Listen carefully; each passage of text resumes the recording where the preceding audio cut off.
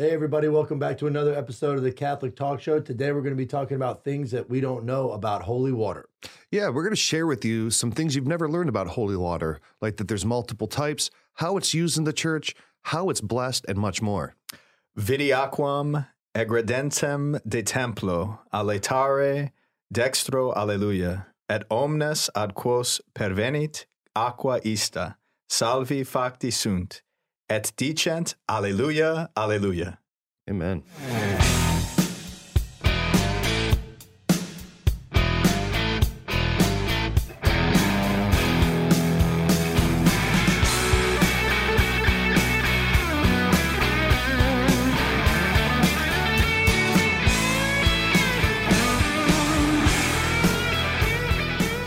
Welcome back to the studio, guys. Looking forward to this episode. Maybe I think you bless water. I don't know. Patton, so, you know. The Vidi aquam is actually like an optional chant that you can sing at a baptism, like definitely from Easter until Pentecost. It's something that is in the Missal still that was retained through the different translations of Vatican II. But this is the translation. I saw water flowing out of the temple from its right side. Alleluia. And all to whom this water came were saved, and they shall say, Alleluia, Alleluia. Hallelujah. Isn't that beautiful? Yeah, That's it is. awesome. That's from Ezekiel 47, and it's really been in the tradition of the church for quite a while. Gotcha. You know, talking about the tradition of the church, I don't think there's anything that the popular culture and the awareness of the Catholic Church associates more with her than holy water. Mm-hmm. Whether it's the blessings with holy water, or fighting vampires with holy water, or baptisms, or there's so many ways the Catholic Church uses holy water. But how many times has anyone really considered both the graces, the theology, the efficacy of holy water, and all the interesting historical facts and the uses around it? It's not, it's something you take for granted. You walk in, dip your hand, sign the cross, and you're on your way. Mm-hmm. But holy water is an incredibly powerful sacramental in the church. And I think that's a really good point to start with, Sheil, because I think we could look at the holy water, associate it with baptism, and say it's a sacrament. Mm-hmm. But there's a distinction to be made. The water itself is not the sacrament. The action of baptism, I baptize you in the name of the Father and of the Son and of the Holy Spirit, in respect to water being poured upon or the immersion in the waters of baptism, it's that action itself, which is a fulfillment of the commissioning of Jesus Christ to go out to all nations and baptize. So holy water itself is blessed and holy, but it's the action that we take as Catholics, whether it's through a ritual or a sacrament, where the power of that holy water is now manifest. Exactly. And so even in respect to other sacraments that we celebrate, the use of holy water is absolutely applicable and should be used in all due respect. Right. So, what are some other times that holy water is used? You're looking at baptisms, you're looking at confirmations, you're Blessing looking yourself at Mass. Yep. You're looking at the anointing of the sick. Mm-hmm. You're looking at the blessing of the wedding rings during the wedding ceremonies and the rite of marriage. Holy water is throughout all the sacraments used as a sacramental and more in the home, at Mass as blessing. And in all due respect, each and every liturgy that we celebrate, the priest as presider has the option to utilize holy water. And in the history of the church, holy water was used to sprinkle people as they were walking into the church very, very liberally. So it can be used very solemnly within the celebration of a Mass or a solemnity like Easter or Pentecost. But really, any Mass, you have the option to utilize holy water in a solemn manner or even in a liberal manner. When people were coming far from, think about this, you're walking for miles to get to your church, because you live out in a rural area, but you're walking into the city. And sometimes it took you an hour and a half to make it to Mass. And you would walk there, you'd be sweaty, it would be hot. And then people would be outside sprinkling you with holy water as you entered into the church, calling to mind your baptism, calling to mind your promises, the sacrament that initiated you in your life of Christ. and refreshing, that refreshing feeling of the holy water sprinkling you would be incredible. Yeah, and in the Latin Mass, I mean, it's common. It's the Asperges, and they have the Aspergillium, and they walk down the aisle, and they hit you with it. You get blasted in the eye with holy water. Or if you don't get hit with the holy water, you're like, uh-oh, what did I do wrong? You know, you start to feel. What about like a personal use where you're doing it like in your house or something like that? You know, like I've heard people say, hey, I don't feel right in this house. I'm now shaking holy water. And I highly recommend that. And for a father of a household to take authority over his household, over his children, especially a father and a mother, you know, to bless your children, it is absolutely right and just and absolutely approved by the church for you to bless your homes and to bless your children. It's important to realize that. I always try to, remind and exercise my role as a teacher during the sacrament of baptism to say, hey, you're going to sign the cross on your forehead of your children or your godchild. You are now commissioned with that authority for that blessing and to use that blessing liberally and regularly. In that sense. Yeah, and I think it's a great thing to have a holy water font, you know, by your door. You know, get the holy water from the church, and as you come in and as you go out, bless yourself with it. And, you know, most households in the past had that. I don't see it as much anymore, but I mean, it's something that, you know, I recommend to every house. My grandmother had it. I still remember very, very fondly, you know, that she always had holy water when you were going in and out of the garage. And she even had one at the front door as well. It's a beautiful tradition. We need to bring it back. So for our listeners out there on Facebook, Instagram, and Twitter, if you've got it, take a picture of your little font, post it in our feed. If you don't have it, order one on Amazon, set it up, take a picture, put it on our feed. And if this is a devotion that was in your family and in your grandparents' life or your parents, let us know the story of your holy water fonts and the use of holy water that you've experienced in your journey. So be sure to follow us on Facebook, Instagram, and Twitter, as well as if you're viewing our content on YouTube, don't waste any moment. Subscribe, click the button with the bell next to it, and every time we produce a show, it will populate in your feed.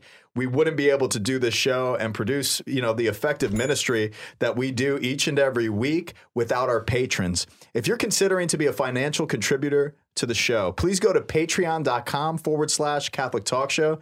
There you'll see every way that you could support us financially, and we have some cool memorabilia to share with you. And I don't know, maybe we could do like a little... Well, we do have tiers that have Lord's water. Oh, really? But we'll get to that later. There's a distinction to be made there.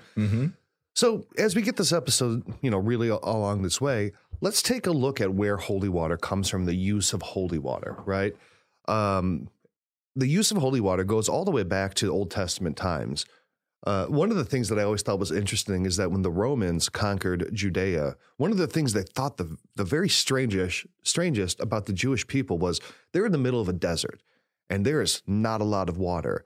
And the Romans said, water, you know, the Roman aqueduct systems, how important water was. And they look at these people and they're like, they have no water, but they use it for consistently bathing and washing and purification. They thought it was so strange and so wasteful. But to the Jewish people, holy water was really a sign of both recreation, as, you know, in Genesis, God moving over the water. It recalled the parting of the Red Sea. I mean, there's so many different stories about water. And the Old Testament in the book of Numbers specifically references holy water. So in the Jewish temple, there's a lot of uses for holy water. There's a massive bowl, you know, cistern out front to wash before you went in. But in the Bible, they specifically mention holy water. And that's in Numbers 5:17. And it's basically talking about, and this is a pretty interesting thing when I was looking into holy water for this episode, is that the only time it mentions the words holy water, they mention water a bunch of times, but specifically like a holy water for a purpose, is in Numbers 5 when it is almost a trial of a woman suspected of adultery. Okay. So the priest would make her hold water, and the priest would put curses and solemn vows in writing, and then she would wash off the writing with the water and then turn it into like a water of bitterness, they would call it. And then she would have to drink it. And if she drank it, she was bringing a curse onto herself because of her lies and her shame and her infidelity. Wow. Now, what's really interesting about that, though, is how it relates to the woman at the well. Where the woman at the well... That beautiful connection. And I've never made that connection before. Yeah. But the woman at the well, Jesus is like, will you bring me water? Wow. And the woman at the well, we all know, Jesus says, well, no, you're right. You have no husband. And the man you live with now is not your husband. And he didn't even need the water to be brought to him. And he didn't have to do the ritual to know and pass that judgment. But then he said, I am the living water, that you'll never be thirsty again. Oh. And I thought that was so interesting. And I'd like to read more into that. But the only mention of holy water is about a trial of a suspected adulterer, and there's a known adulterer, and he doesn't put her through the trial, but gives her living water. Wow. Cool. Look at that, the fulfillment of the law and love and mercy meeting the iniquities of mankind and our humanity, like Jesus washing away. I just can't get that image out of my head, like the ink and the iniquity, the bitterness of that water and having to drink it. He makes that new too as well, the use of water. Oh, man. Now, in the church, the traditionally, the use of holy water goes back to Matthias, right? And Matthias was one of the first ones to recommend what we would almost use or consider the modern Catholic usage of holy water. And Matthias was the replacement of Judas, right? Again, it's that symbology of being reborn. And the earliest mention of it in church is in the 3rd century, which is in a document that kind of evolved from the Didache, right? And they, and all the uses that we consider for holy water now are in there, So this is something of antiquity from the very, very beginning. Yeah, and to even see the practices, what you were expressing to Sheil was, how much of the ritual washing, and you can read this all in Leviticus, it's in Numbers, it's scattered everywhere throughout the Old Testament, and we know that, but like the unclean, leprosy, when a woman would go through her menstrual cycle, childbirth, any form of contact with a dead body, a pus that comes, any type of inner fluid that comes out of the body, whenever you have contact with that, you're considered unclean and you have to go through a sense of ritual washing. Yeah. But this ritual washing was being practiced, in many, many penitential ways and austere ways, especially with respect to findings of the Dead Sea Scrolls in Qumran and, the communities that allegedly, like John the Baptist would have belonged to, and where he was actually baptizing the Essene community, which was a celibate order of men and women that were practicing ritual washing regularly in what was called mitzvahs. They were constantly immersing themselves in water and living penitential lives, removing themselves from the sins of Jerusalem and living austerely in the desert near the Dead Sea. So we could see that, leading up to the forerunner of Jesus Christ, the use of water by John the Baptist is very, very important, which is obviously in the Gospel of Matthew. It's very, very clear that John was baptizing with water. We all know that as Catholics. We all know that as scriptural scholars. For people that are, not Catholic that are listening to the show, we all remember John the Baptist was baptizing with water. And he says, one who is greater than I, who I don't have the worth, I have no worth to untie his sandal. He's going to come and baptize with fire and the Holy Spirit, and realizing that the practice of baptism that was taking place preceding the public ministry of Jesus and even during his ministry was very, very relative to Jesus's own time and his contemporary practices of religiosity and washing. Mm-hmm. Now, did you guys know that there's more than one type of holy water? Well, because you mentioned it at the beginning of the show. Right. But, we consider, well, it's holy water, but there is basically different, if you're a Scotch drinker, there's different blends, right? Yep. Right? Holy water is not single malt, as it were, right? So there's different blends that are used for different purposes. There's the common holy water, right? That, any priest can bless. And then there's there's holy water that is mixed with consecrated salt. There's holy water that is mixed with anointing oil, wine, and even ashes, right? So water with salt is used in blessings, right? Water with oil is used in baptisms. Water with ashes and wine is what's used when they consecrate a new church. And all of them have a lot of symbology as to why, right? Ashes and wine, the work of human hands, and then to dust, this building won't last. And baptism, that water and oil with the consecration, you know, and the anointing, water with salt as a purification, and the salt is exercise salt. There was even holy water that was blessed on Epiphany, where after, you know, Epiphany tide, you know, that's when families would traditionally get their holy water for in their homes. And it was, you know, a very solemn Vespers consecration. It was a big deal. Now, we don't do that anymore, which is a shame. We really should get back to that communal aspect of holy water, that it flows from the font of the church into the homes and creates that continuity between the two. Yeah. Mm-hmm. Do you use holy water at all, Delacroix? No. I did get a font, and but we don't have holy water at the church because it's COVID and all that. Yeah. But, I did get a font, and I think I would need to, and I put it up real high because I don't want my kids ripping it off the wall. Yeah.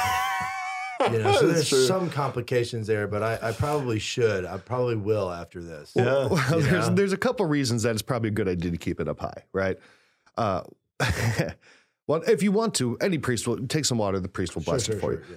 But, you know, keeping it down low where kids can get to it, you know, I always hear the question, well, can you drink holy water? And Father Rich, can you drink holy water? You can use holy water and bless your food and bless, you know, so ultimately it can be used for consumption. But, you know, it shouldn't be like, you know, let me Hydration. start my day and hydrate and you know, drink a gallon of holy water to start my day. And here's a good reason, especially not from the font at the church. Okay. There was a study done where they took water samples from a bunch of churches in Australia. Mm-hmm.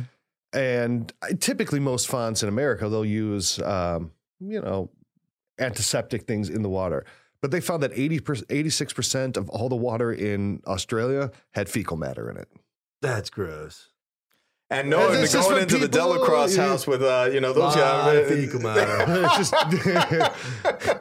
yeah, walk around with a black light. It looks So, like a crime scene. What you can do with the kids and the family is, you know, keep the holy water font up high, but then, you know, get like a little aspergillum and then just sprinkle your kids, you know, and Well, I bless them sometimes, you know, Yeah. before they go to bed and stuff like that. So I could probably just bring up a water bottle and use it, you know. absolutely. The look on y'all's faces like, golly, you can't even deploy holy water in your house. No, I'm just picturing, you know, because you've got such a funny story with the aspergillum at the at the seminary, Yeah. you know, which is just such a hilarious story. But I'm just picturing you, you know, sprinkling at home and the same thing happening. You know, here's another thing that I think we see too much of is kind of the base use of holy water. You'll see priests using like super soakers and stuff like that. And I always see that, and I just think it's I've never seen it never happens. seen that, It yeah. happens a lot. Well, on. especially Dude, it happens it went a lot. viral on Facebook, and it was during during COVID, and I got so many messages, "Hey, ideas," and it is just like absolutely irreverent. Like It is. it was not. That's not called for, and it's not even funny, you know. And you shouldn't be drawing that together with something so sacred, especially for baptism. But you know, there are you know, beautiful ways to distribute holy water for communally. Palms. I like palms. Mm-hmm. That's pretty cool. Yeah. Well, traditionally they would use hyssop, right? Yep.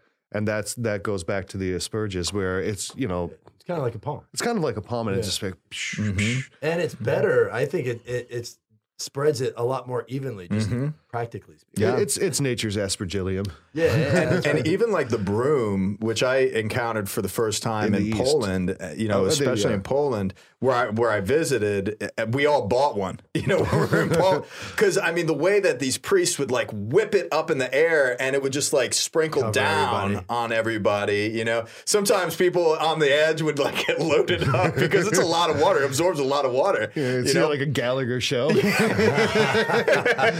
but it's Like just the front rows along the aisle have to Yeah, wear like with the raincoats. plastic. Yeah. Um, But the intention of, you know, what you were sharing before is that there are different applications of different prayers over water used for specific purposes. Yeah. You know, for baptism, for personal use, for your family, you know, for exorcisms. exorcisms.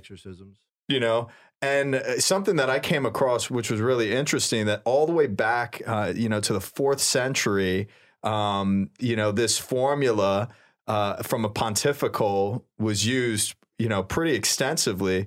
We bless these creatures in the name of Jesus Christ, thy only Son.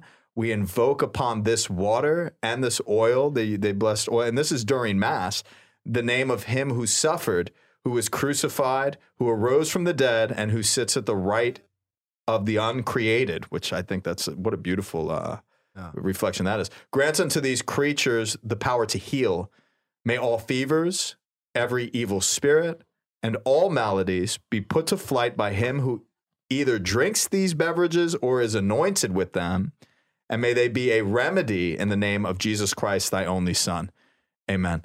You know, the fact that this was used extensively, you know, in the Syriac rites and the Eastern Rite and even into the Latin Rite and as a practice is just really, really powerful. And these have sentiments of the prayer that I'm going to pray over this water and salt as creatures. So some of the terminology of you know, the exorcism prayers that I'll say in just a little bit have like some of the connotations attached to that. Yeah. Now, that's one of those. You mentioned a couple things that are uses of holy water. One of them in there is that demons, even the devil himself, will flee from holy water.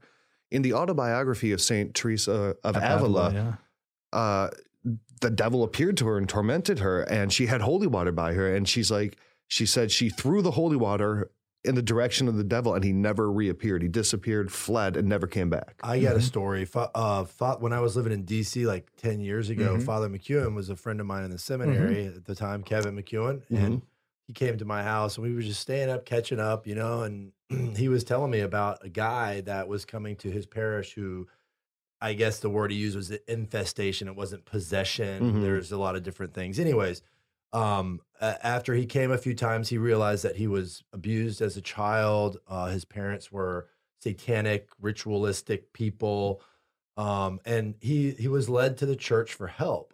And at one point he went to give him holy water, and he was like kind of blocking himself and saying, no, I don't want to. And so Father McEwen kind of forced the issue, and he gave him a bottle of it. And when it touched his hands, he said it felt like ants were climbing on his hand, and he started convulsing. So if you don't believe in the power of holy water, even as a, you know, I mean, let's not wait till that, you know, but like, you know, like if you don't believe in the power of holy water is like kind of like an affront to evil. It seems so simple, but yet it's so powerful. Yeah, it's like a good baseline, like, you know, hey, well, you take a baby aspirin every day, you know, it's not have to wait till open heart surgery, you know, it's a preventative action.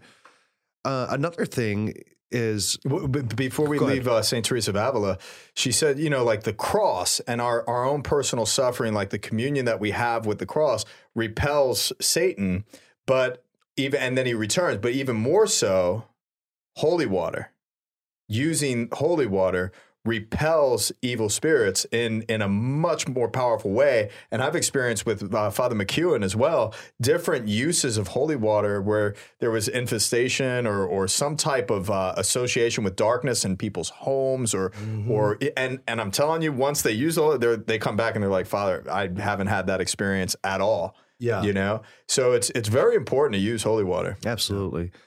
And then here's another use for holy water, and that is for the forgiveness of venial sins. Now, you think, well, how can holy water forgive you of a sin, right? How can that? Isn't that like a magic spell? I think non-Catholics would look at that and say, well, that's mumbo jumbo. But Aquinas says this, in the Summa, part 387, and I hope I got that right. If I didn't, forgive me. But basically, the act of blessing yourself with the sacramental, it almost constitutes in and of itself two things. Number one, a rejection of sin because you're taking a conscious action, but then also a form of penance because you are submitting yourself to another, a another recalling of your baptism and taking a penitential action and blessing yourself with holy water. So that venial sin, so if you're not aware of a mortal sin, but you are aware of venial sins before before communion, that sprinkling with the holy water, or, in the order of the Mass, or blessing yourself in an act of contrition will remit venial sins. Y'all should hear that out there. That's pretty awesome. Yeah. And to think that baptism is a renunciation of sin. So that is a part of, it's a profession of faith. You're calling to mind in faith that my life has been conformed in the name of the Father, the Son, and the Holy Spirit. Amen. That is such a consolation, to experience your reaction to what was just said is like, this is a consolation that this could wash me of my sin, in the sense of Psalm 50, thoroughly wash me, O Lord, from my sin. In that sense, it is a consolation. Teresa of Avila's exact quote, which calls to mind the consolation as well. I have myself felt an extraordinary consolation when I have used holy water. It is certain that I have felt a great joy and inner peace, which I cannot describe, a joy with which my soul was quite refreshed. Think of that refreshment of baptism, the baptismal identity, refreshing. This is not merely an effect of imagination, nor a rare occurrence. I have experienced it frequently and paid special attention to it. On these occasions, I feel like one who's suffering intense thirst takes a glass of water and is quite refreshed. From this, we can see how important everything instituted by the Church is. It comforts me to see the great power which her blessing imparts to water. So great is the difference between blessed and unblessed water. And along with Teresa of Avila, there are so many saints with stories of holy water, so many saints associated with water. I mean, obviously John the Baptist. But holy water in the lives of the saints, you'll see so many times where they have I don't want to say devotion to holy water, but they have a real habit of relying on it as a sacramental. Now, here's an interesting thing. When does holy water not become holy water after it's been mixed, right? So you have a font in the church, and every time, water evaporates, right? At what point does holy water not become holy water? And according to the church, you can mix holy water. So if in your font you have, 10 gallons, you are allowed to add up to 49% more of unblessed water, and it still retains the properties of holy water. So you can basically, again, blend your holy water and expand it without having to re-bless it. The principle, and it's like the same with beeswax candles, right?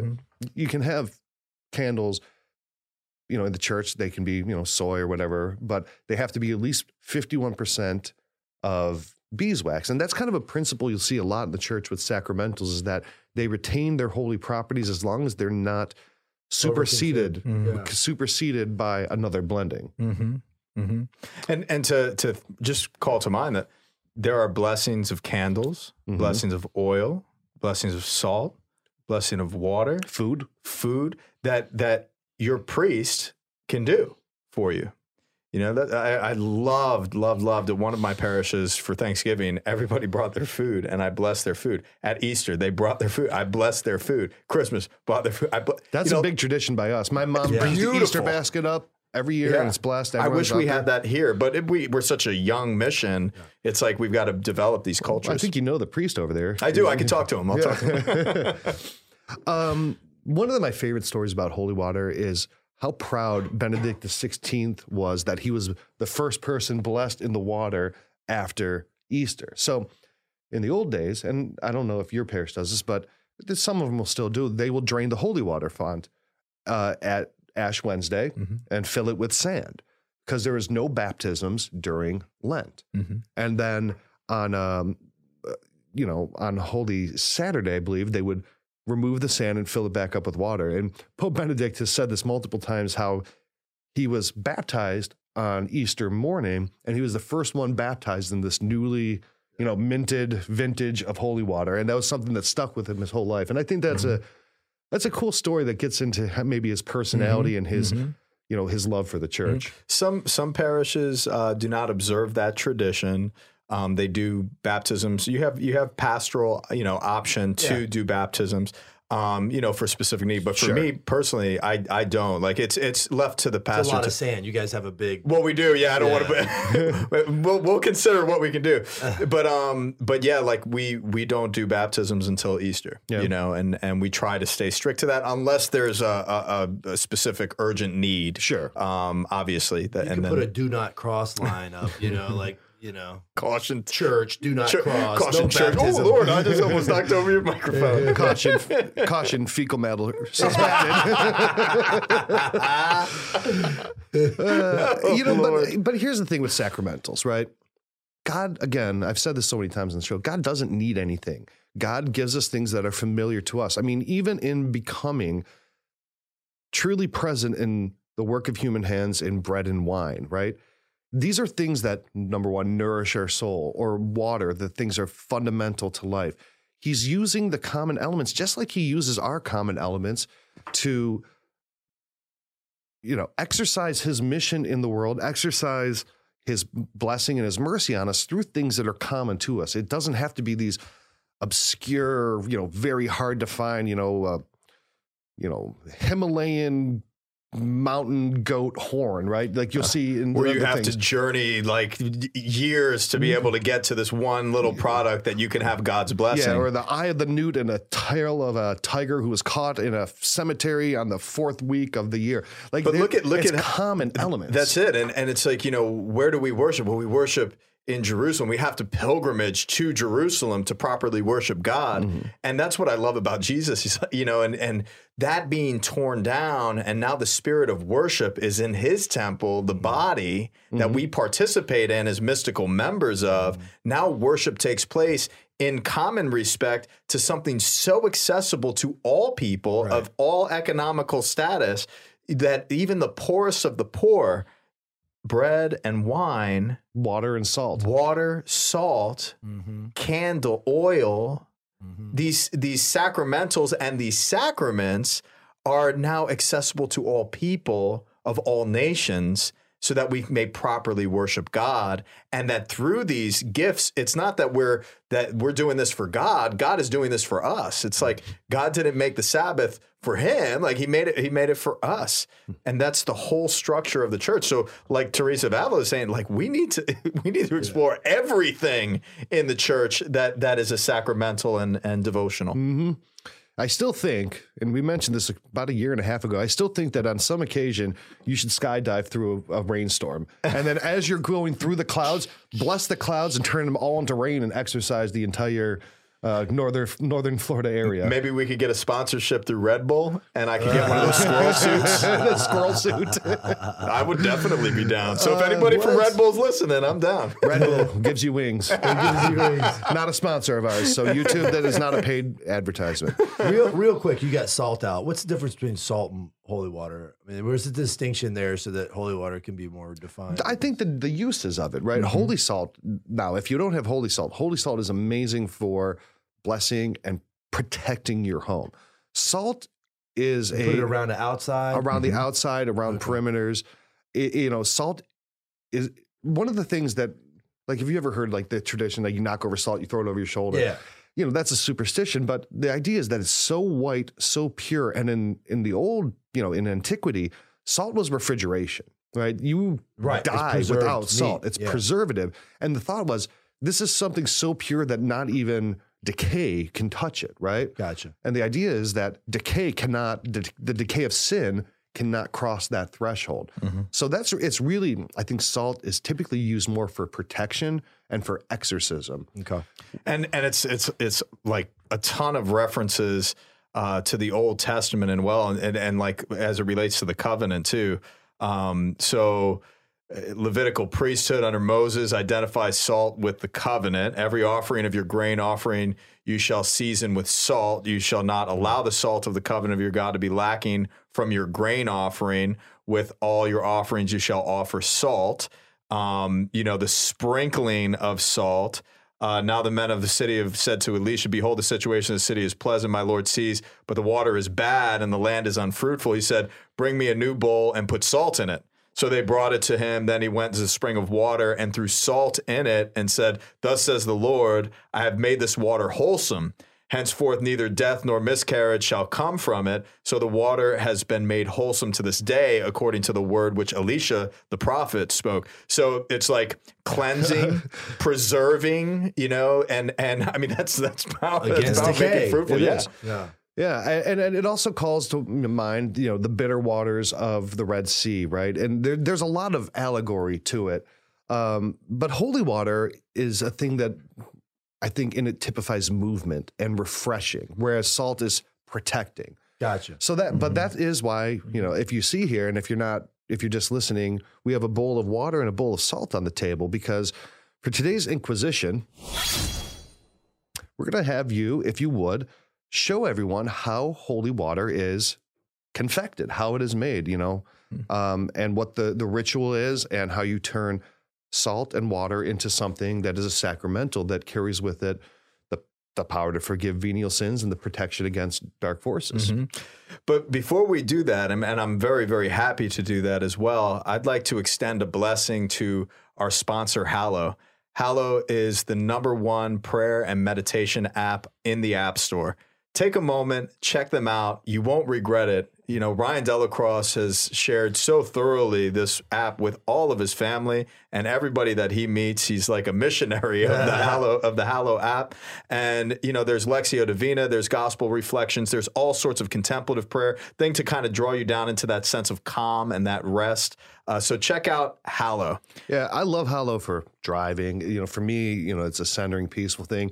And 7 kids, it's a way to to be able to do anything. It's 10 minutes a day. Yep. It's the best 10 minutes of my day. I always draw from that wellspring. Yeah. And I can't. I mean, sometimes I want to do it twice. I want to do one in the morning and one in the evening, but I haven't been there yet. Maybe I'll get there.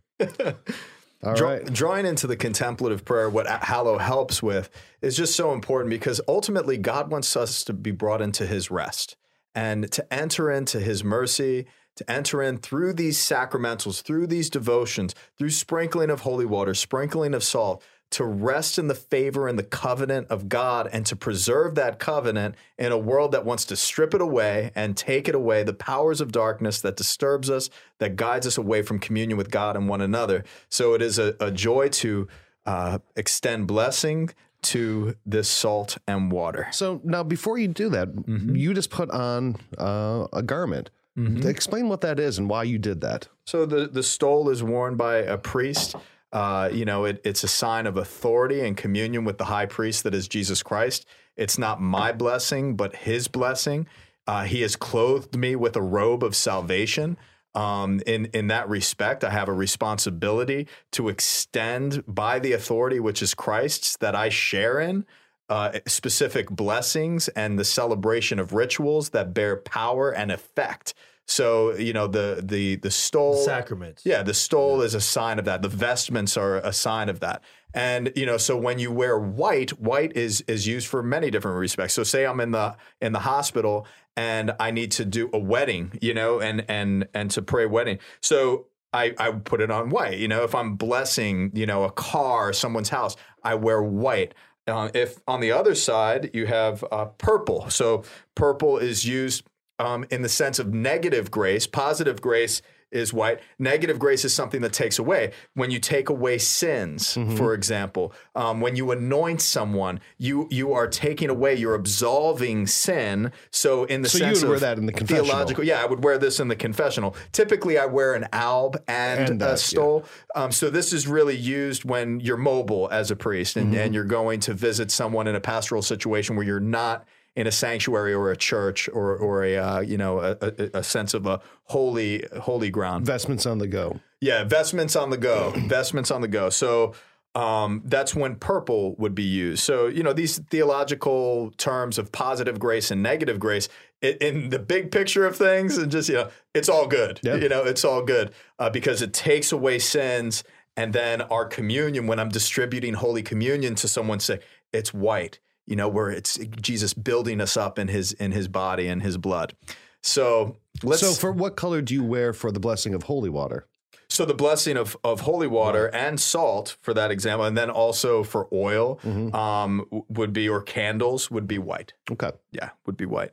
Let's see if I could stay inside the frame. Okay. Am I in the frame, Howie? Well, we could go wide. We can go wide shot on this. Well, your head is cut off like John the Baptist. And that's cool because Jesus. Let me scoot you down here. Because Jesus is the head, so I don't have to be the head. Here. Oh. Let me move my non-holy water. Ice water. Get it out of the radius of blessing. In the name of the Father, and of the Son, and of the Holy Spirit. Amen. Our help is in the name of the Lord, who made heaven and earth. Exorcism and blessing of salt. O salt, creature of God, I exorcise you by the living God, by the true God, by the holy God, by the God who ordered you to be poured into the water by Elisha the prophet, so that its life-giving powers might be restored. I exorcise you so that you may become a means of salvation for believers, that you may bring health of soul and body to all who make use of you, and that you may put to flight and drive away from the places where you are sprinkled every apparition, villainly turn of devilish deceit, and every unclean spirit adored by him who will come to judge the living and the dead and the world by fire. Amen. Amen. Let us pray. Almighty and ever-living God, we humbly implore you in your immeasurable kindness and love to bless this salt which you created and gave to use of mankind so that it may become a source of health for the minds and bodies of all who make use of it. May it rid whatever it touches or sprinkles of all uncleanliness and protect it from every assault of evil spirits through Christ our Lord. Amen. Amen. Exorcism and blessing of water. O water, creature of God, I exorcise you in the name of God the Father Almighty, in the name of Jesus Christ, his Son, our Lord, and in the power of the Holy Spirit. I exorcise you so that you may put to flight all the power of the enemy and be able to root out and supplant that enemy with his apostate angels through the power of our Lord Jesus Christ, who will come to judge the living and the dead and the world by fire. Amen. Amen. Let us pray. O God, who for the salvation of mankind you built your greatest mysteries on this substance, in your kindness hear our prayers and pour down the power of your blessing into this element, made ready for many kinds of purifications. May this, your creature, become an agent of divine grace in your service, in the service of your mysteries, to drive away evil spirits and dispel sickness, so that everything in the homes and other buildings of the faithful that is sprinkled with this water may be rid of all uncleanliness and freed from every harm. Let no breath of infection and no disease-bearing air remain in these places. May the wiles of the lurking enemy prove of no avail. Let whatever might menace the safety and peace of those who live here be put to flight by the sprinkling of this water, so that the health obtained by calling upon your holy name may be made secure against all attack through Christ our Lord. Amen. Now I pour exorcised salt into the water in the form of a cross.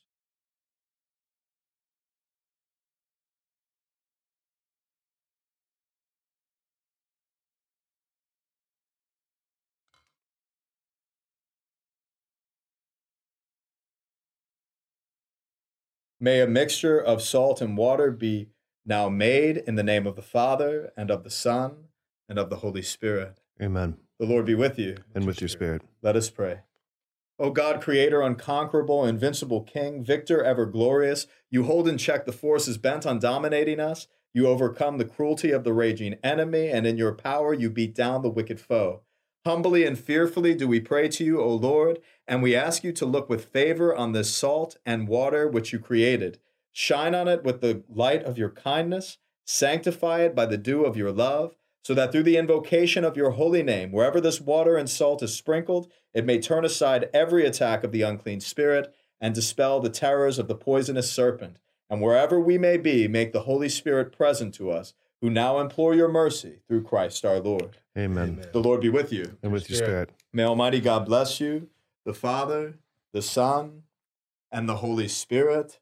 Amen. Amen. Let us be at peace. I mean, this is just absolutely consoling.